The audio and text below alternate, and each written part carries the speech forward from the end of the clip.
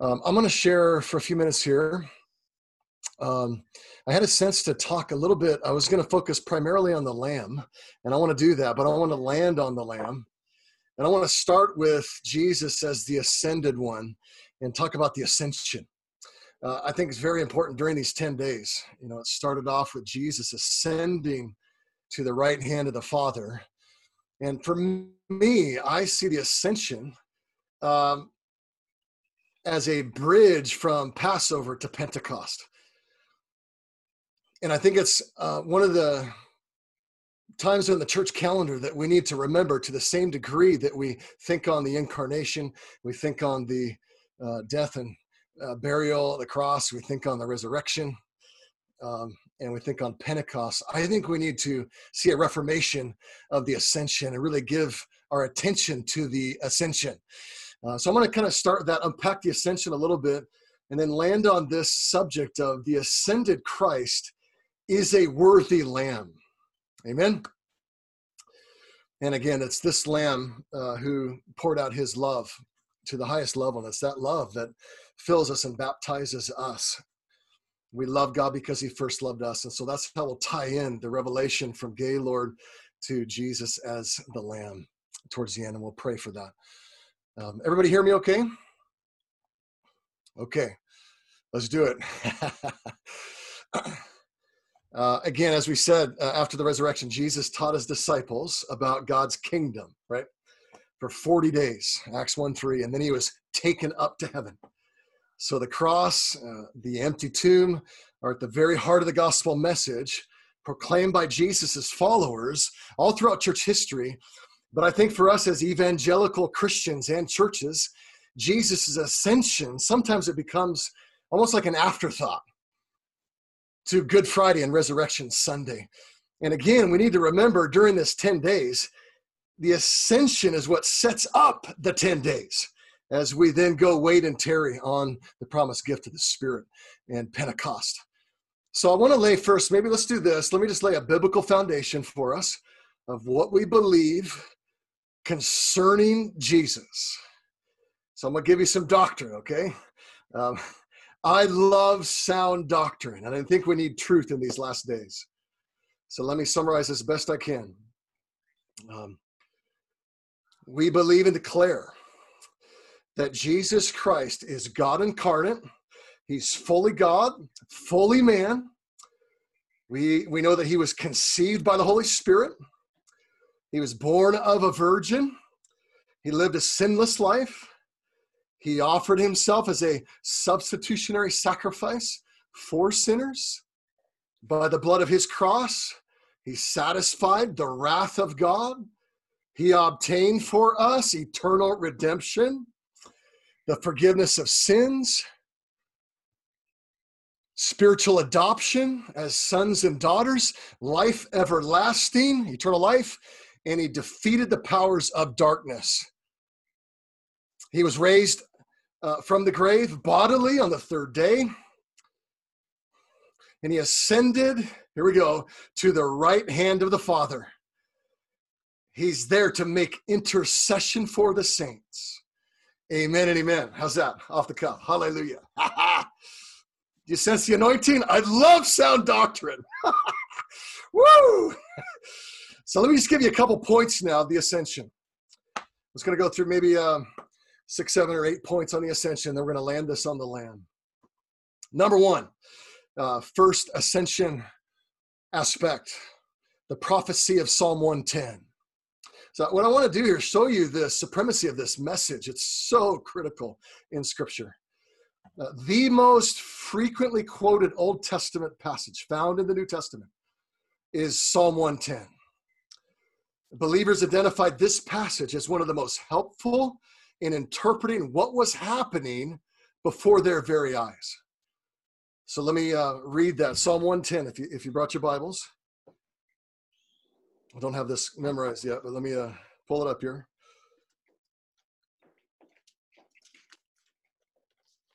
I think if a verse is quoted that much in the inspired text of Scripture, we should pay attention to it.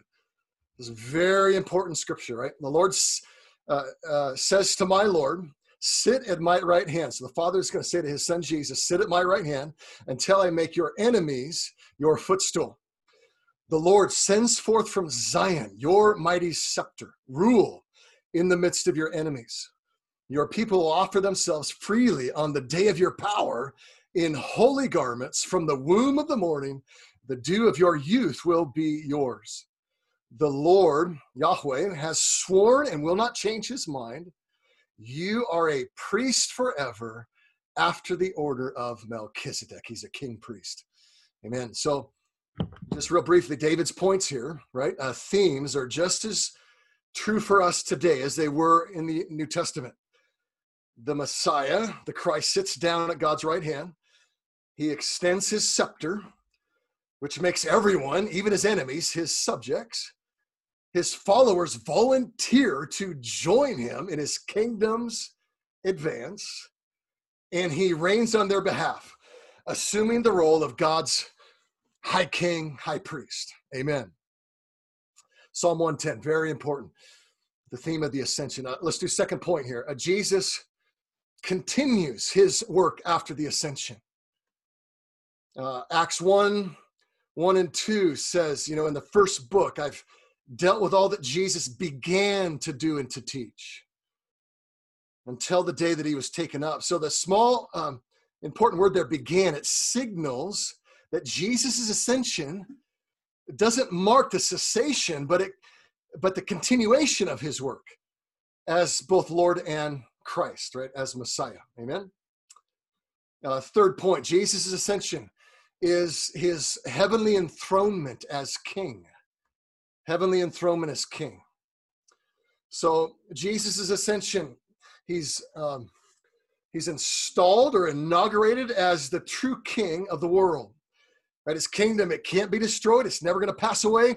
According to Revelation 3, Jesus conquered and he sat down with his Father on his throne, where he receives in that place unending praise because of his outpoured love and his worth because of that love. He's all deserving of it. So Jesus is going to reign at God's right hand until his enemies are subdued or placed under his feet. Powerful language. So God's kingdom then has been inaugurated through the enthronement of Jesus, who now sits on heaven's throne. So we crown him as King of Kings.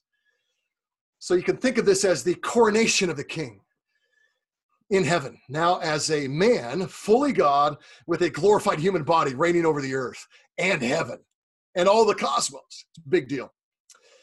Jesus' ascension is his return to the Father, right? Jesus makes that really clear. He came from the Father and he's come into the world, and now he's going to leave the world and go back to the Father. I love Daniel 7. Daniel 7. It says, I saw in the night visions, and behold, with the clouds of heaven, there came one like a son of man. And he came to the Ancient of Days. That's the Father of glory, Abba, and he was presented before him. And to this one like a son of man, the Lord Jesus, to him was given dominion, glory, given him a kingdom that all the peoples, all the nations, all the languages should serve him. His dominion is an everlasting dominion. It's never going to pass away, right? His kingdom is one that will never be destroyed. Hallelujah. Jesus, this speaks of Jesus is coming to the Father in heaven, and it's in that place that he's going to receive vindication and authority. At his ascension, Jesus Christ, fully God, returns to heaven, now fully human as well. And this ascension now is one that declares Jesus as a man now ruling over the cosmos. He's crowned King of Kings, Lord of Lords, and this is happening now in the very middle of history. It's that fulfillment of John 17, right? 4 and 5. Jesus prays to the Father, I have glorified you on earth, having accomplished the work that you gave me to do. And now, Father, glorify me in your own presence with the glory that I had with you before the world existed. I don't think there's probably been a sweeter reunion in all of history when the Father reunites with his worthy Son. Just as he went up to heaven, he's going to come back down from heaven. But right now, sits there as the ascended Lord Jesus, and he is our heavenly mediator and high priest. Jesus is the unique mediator between God and us. Right? His death, his resurrection secured for us forgiveness, justification, reconciliation with God, but also the exalted Jesus is now in heaven, and he's interceding for his people as our true high priest and advocate. That's great news, great news. He's praying for our 10 days right now. Hallelujah. And he's the eternal intercessor who ever lives to intercede. During Jesus's work, it wasn't then just, when he was on the earth, it was geographically limited, right? He didn't teach in Ethiopia while he was healing in China, but now he's at work everywhere. And he's able to heal and hear and respond to his people's prayers, no matter what the time or the place. And not only that, it's wonderful news that he sympathizes with us in our struggles. Right there with you, Gaylord, on a tough night last night. That's human. And we need Jesus. We need his help every day. And the great news is he promises us during these 10 days to do whatever we ask in his name. Glory. Why? Because he's the ascended Christ. Let's do another one. The ascended Lord Jesus is going to return too, right, as our king and our judge. Acts 1:11, right? The two angels are there. The disciples, this Jesus who is taken up from you into heaven, he's going to come in the same way as you saw him go into heaven. So Jesus' heavenly reign is going to one day be fully realized, we know, on the earth, starting in the city of Jerusalem. Hallelujah. I did that one for Grant. It's so true. And so that's why Jesus taught us to pray, your kingdom come, your will be done on earth as it is in heaven. So we know at his return, the Lord Jesus is going to execute divine judgment. He's going to vindicate his people, and he's going to judge his enemies. Good news. Let me talk now about just the Father's dream. I believe it's the Father's dream to see all things summed up in his Son. His preordained plan and purpose is that Jesus Christ would have supremacy and preeminence in all things. And we know at the core, the being of God, the blazing center of his glory, God is love. Paul declares that in Ephesians 1, right? Making known to us the mystery of his will, according to his purpose, which he set forth in Christ as a plan for the fullness of time to unite all things in him, things in heaven and things on the earth. Unite all things in Christ. When Jesus ascended, right, it was and it remains this climactic outcome, the ultimate destination for which he descended into our world in the first place, right? So he also came down to the lower earthly places, right? Ephesians 4, the one who came down is the same one who went up. So he went up higher than all the heavens, and he did it, I love this phrase, in order to fill all creation. What does that mean? I have no idea, but it's awesome.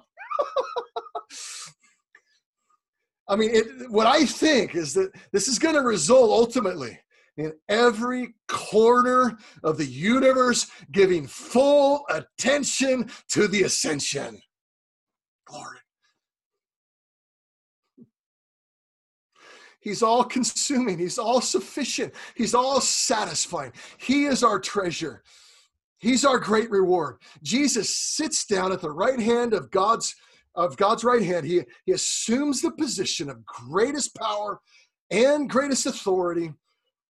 And I think it also privileges the Son with the closest intimacy with the Father, which we get to enter into.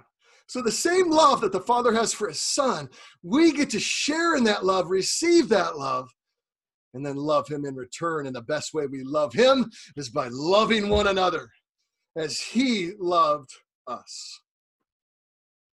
Being seated assumes that Jesus' official installment as king was at his ascension. It's the beginning of the coronation celebration that anticipates the final day when every knee's going to bow, every tongue's going to confess that Jesus Christ is Lord, to the glory of God the Father. Hallelujah. What that means is that Jesus is reigning now. It's not passive, it is active reigning. And we get to reign with him. Let's land this now for a few minutes on the Lamb. And then we're going to pray for a baptism of love. I think Jesus' passion on the cross and his ascension are linked together forever. Let me explain why. Revelation 5, 1-6. I saw in the right hand of him who sat on the throne a scroll written inside and on the back, sealed with 7 seals, right?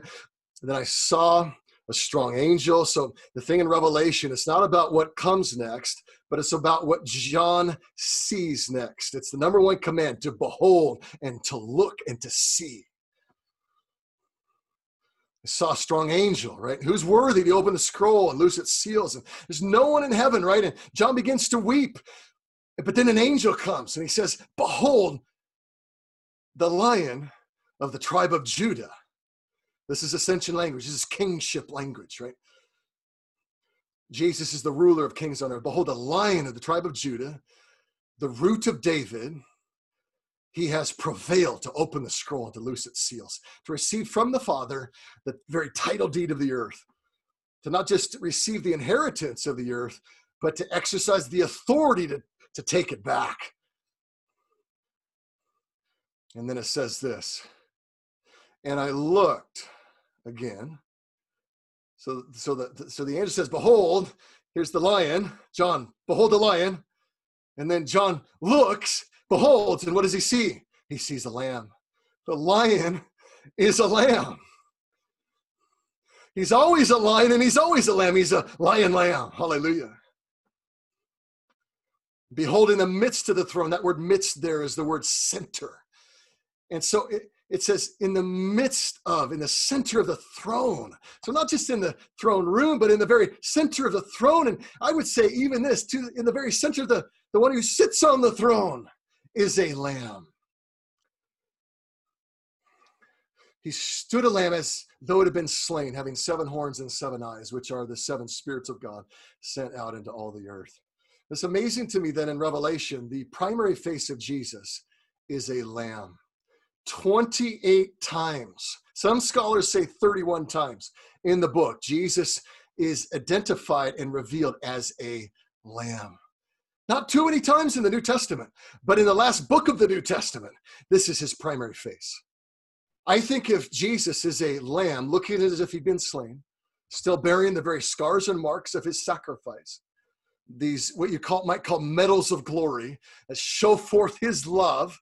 Listen, when we see these, we're going to weep. We're going to weep over nail-pierced hands with gratitude and thanksgiving forever and ever. But here's the thing. I think if Jesus is a lamb in the center of the throne, in the very center of God's person as the triune God of grace, then I think he should be in the center of the throne on the earth and in the hearts of us as his people. The reason this is so critical is because we need to know him as a lamb to truly understand his love that was fully revealed as he sacrificed his life. We'll never be able to love one another the way that he loved us first unless we have revelation of the cross and we remember his wounds and we meditate on those wounds.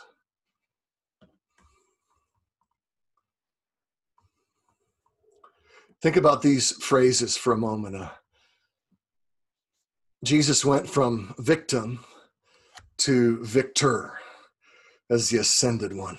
Right? He goes from a worm despised to a warrior now. He goes from humiliation to glorification. He goes from tortured to triumphant. He goes from degradation to exaltation. He goes from a lowly bleeding lamb to now a glorified lamb. The agony that he endured on the cross has been vindicated by the awesome dominion that he now exhibits at the right hand of the Father forever. Just imagine with me, he goes from wearing a cruel crown of thorns to now wearing a golden crown of glory, from robes dipped in blood to a kingly robe of splendor, from a mock scepter in his hand to a scepter of authority, from the insults of men to the worship of angels, from the filth of sin to the beauty of holiness. Think about his hair and his head, right? Once soaked in blood. It's now dazzling white as snow. The one whose eyes stung and dripped with blood, they're now blazing like fire. His face that was once swollen and raw from patches of his beard torn out. It's now shining brighter than the sun. All its brilliance. See, his body was once stripped naked. Now he's clothed with eternal majesty. His hands pierced, now bleeding. Infinite splendor, the very light of God, the healing of God to the nations. His feet once spiked to a stake of timber. Now they're gleaming like burnished bronze in a furnace. His side once pierced. And now hear him say, this wound in my side, in my heart, is for you. Every wound bleeds glory.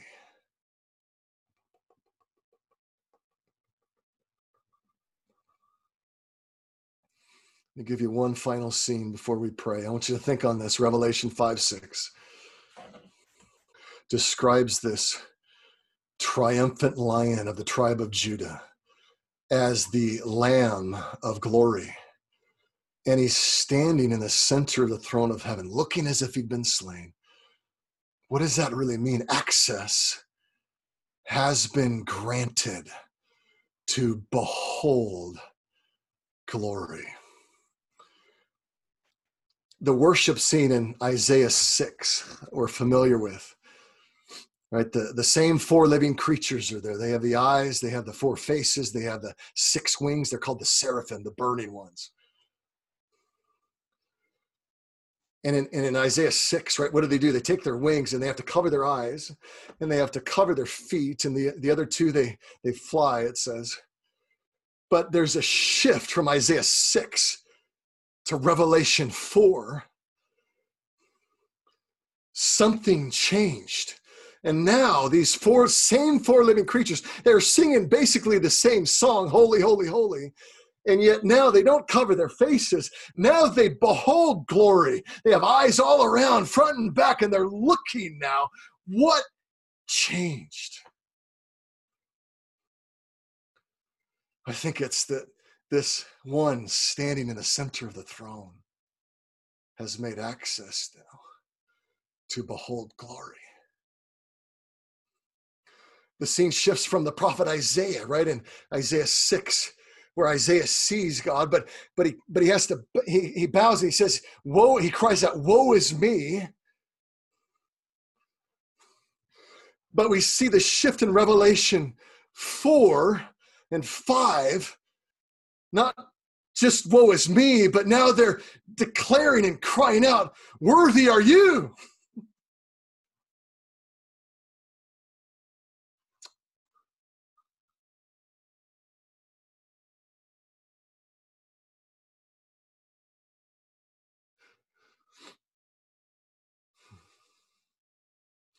Because of the cross, because of the blood of the Lamb, God has given us freedom by the Holy Spirit to behold glory and declare, worthy are you. Worthy is the Lamb who is slain to receive power and riches and wisdom and strength and honor and glory and blessing forever and evermore. And it's this worthy Lamb that received the gift of the Holy Spirit, and he baptized us in love on Pentecost. He filled us with the very love that was most fully revealed at the cross, so that now we can share and enter into that love. You know, during these 10 days, it's not really about what are we getting out of worship or what are we getting out of prayer. It's really about us entering into the worship song and the prayer that's been happening forever because of the worth of Jesus. That's why we're doing 10 days. And we're interceding there because there's so many on the earth that need a fresh touch of the love of Jesus. Amen and amen.